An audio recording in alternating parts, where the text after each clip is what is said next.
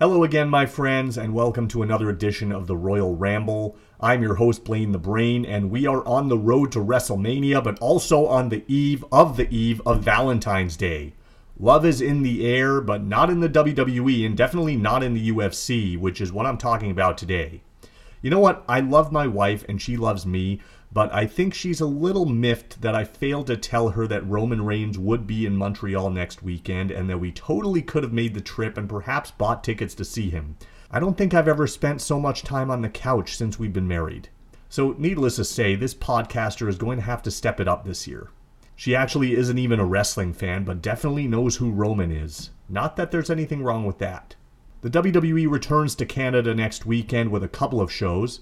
First, it's SmackDown on the Friday, and then on the Saturday, it's their newest premium live event, Elimination Chamber, which I will be reviewing next week and previewing later on in this episode. And as a bonus for all my loyal listeners, I'm expecting a very special guest on the show this coming week for a YouTube exclusive interview. He's a wrestling historian and a Quebec native, so looking forward to that. And for those who haven't done so yet, please feel free to go to my YouTube channel and subscribe. I'm adding fresh content weekly, including my series of YouTube shorts, so you might enjoy it. For right now, I want to rewind the clock a bit, all the way back to last night as I review the UFC 284 pay-per-view that wrapped up just over 12 hours ago from beautiful Perth, Western Australia. To borrow a line from the Brawling Brutes, it was banger after banger after banger, and I have to say that some of the Aussies on the card really brought the thunder from down under. Let's take a look and a listen. The event got underway with a light heavyweight contest between Australian native Jimmy Crute and Alonzo Menafield. Crute got an early takedown in round one and attempted a couple of guillotine submissions, but Menafield was able to wiggle free and spring back up and also land some heavy shots right down the middle. In fact, I think everything he threw connected, and there was one point in the later rounds where Crute seemed to be out on his feet. In the final round, Menafield lost a point for grabbing the fence, which seemed to play into the outcome of this one as it ended in a majority draw. Justin Tafa and Parker Porter went at it next in heavyweight action. This one didn't last nearly as long as the previous bout as Porter charged head-on and got caught with a left hook, earning Tafa the KO victory.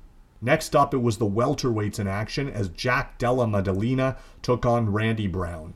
Maddalena caught Brown coming in with a right cross, I believe, which floored him. Maddalena then took his back and got the rear naked choke for the submission victory. Second from the top was a fight for the interim featherweight title, which was held up as the current champion Alexander Volkanovski decided to go up a weight class. This one was contested between two top contenders in the division, Yair Rodriguez and Josh Emmett. Rodriguez landed some vicious body kicks throughout this fight and eventually ended up securing a triangle choke to claim the belt.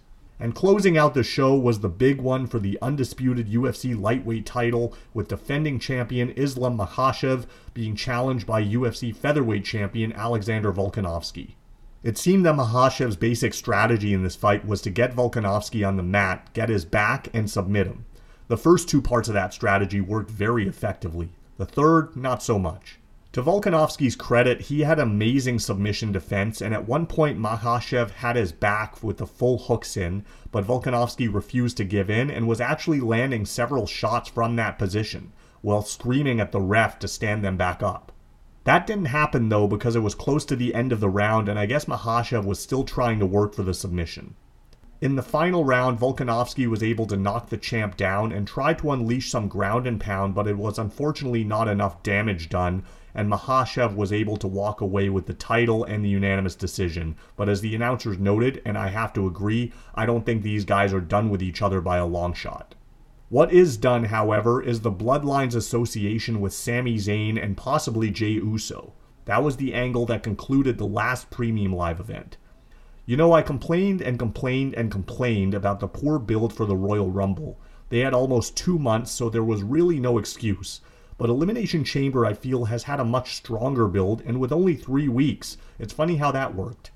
I do kind of like how each match is very unpredictable, aside from maybe the main event. To preview the card, I'm going to start with the 2 chamber matches, as that is the theme of the show. I'm usually against these themed shows, but this one kind of feels a little different in that I don't feel that the chamber theme eclipses the rest of the show, and the two matches kind of do make a ton of sense from a booking perspective. Austin Theory will put his US title on the line in the first chamber match against Seth freaking Rollins, Johnny Gargano, Damian Priest, Bronson Reed, and Montez Ford of the Street Profits. It'll be interesting to see how this one is booked, as a lot of stories could potentially be told here. Automatically, I think you can write off Rollins as the winner of this one, as his road to WrestleMania seems linked to Logan Paul, and I don't think that program needs a title attached to it. In fact, I can see Paul getting involved and causing Rollins to be eliminated. Whether that happens near the end of the match remains to be seen. I'd rather they get all the interference out of the way early, but Seth is probably going to be the workhorse in this one, and I can see him starting the match with Theory.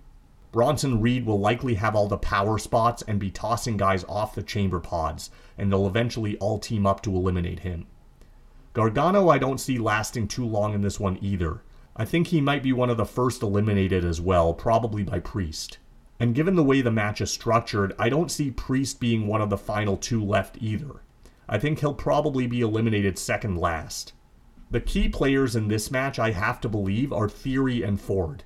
I think Ford is in store for a Kofi Kingston-like run in this chamber match, and they're clearly positioning him for a singles push. I just think it's poor timing for that to happen just yet. I do think he'll make it to the end though, and probably be the last eliminated, which only leaves Theory. I think the champ is walking out of this one with the belt. I have heard rumors of Austin Theory versus John Cena at WrestleMania, but I think if that was going to happen, the wheels would already be in motion, and we'd have probably seen Cena on television by now, though no one has actually seen him since 2003.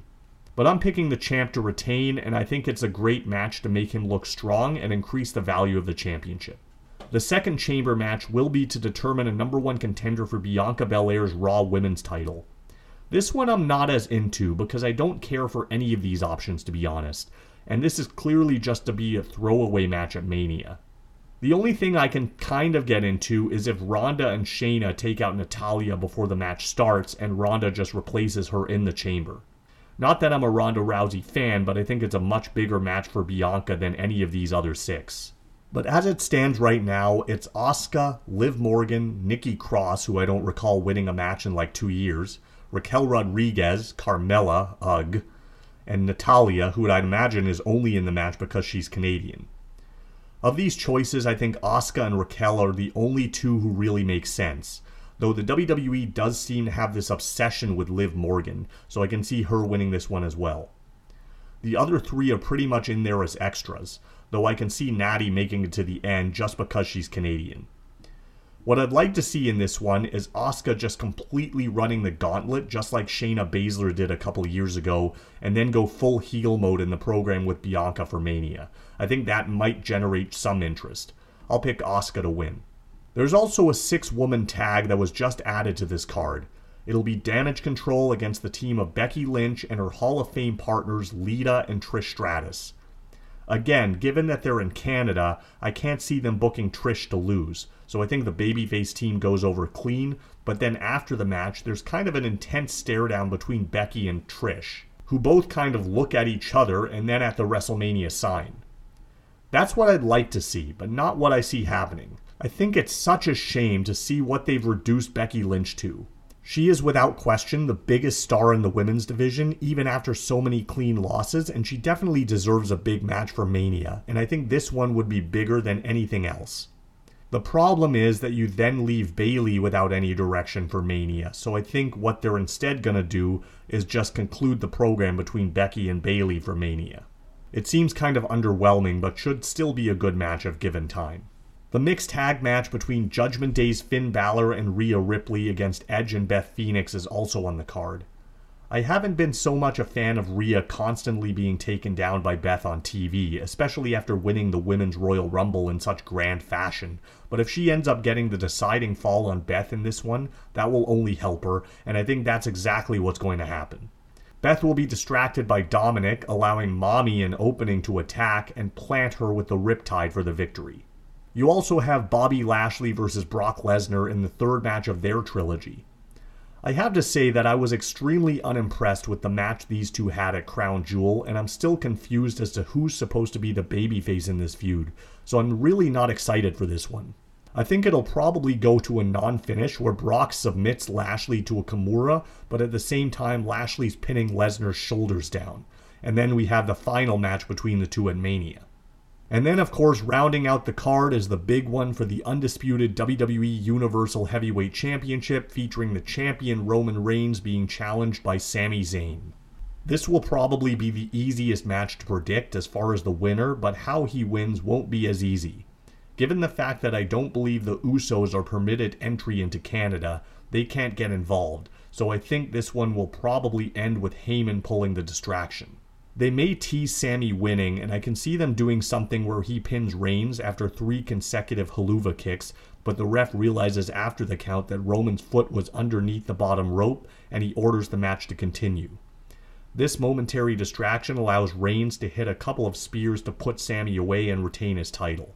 After the match, he orders Solo into the ring and sets up the chair spot that he did with Owens, but then either the returning KO or Cody Rhodes runs out to make the save, and Cody and Roman stare each other down to close the show. So that's the premium live event. Right now, I'm going to switch gears and talk about the WrestleMania card with my fantasy forecast. I won't say which matches I see on which night, but instead I'll just talk about the card in general. Roman Reigns versus Cody Rhodes for the undisputed WWE Universal Heavyweight Championship. The Usos versus Sami Zayn and Kevin Owens for the undisputed Tag Team Championships. Charlotte Flair versus Rhea Ripley for the SmackDown Women's Championship. Bianca Belair versus Asuka for the Raw Women's Championship. Gunther versus Drew McIntyre versus Sheamus in a triple threat match for the Intercontinental Championship. A ladder match on night 1 with the winner facing Austin Theory on night 2 for the US Championship. Seth freaking Rollins against Logan Paul. Becky Lynch versus Bayley in a last woman standing match. Edge versus the Demon Finn Balor in a Hell in a Cell match. Rey Mysterio versus Dominic. Damage Control versus Shayna Baszler and Ronda Rousey for the Women's Tag Team Championships. Brock Lesnar versus Bobby Lashley in a Fight Pit match with UFC legend Daniel Cormier as the special guest referee. Solo Sikoa versus Matt Riddle. Bray Wyatt and Alexa Bliss versus Karrion Kross and Scarlett in a mixed tag team match. So there you have it. I will be back next week with a review of the show, and don't forget my YouTube exclusive interview this coming Thursday. Until then, I leave you with an ABC.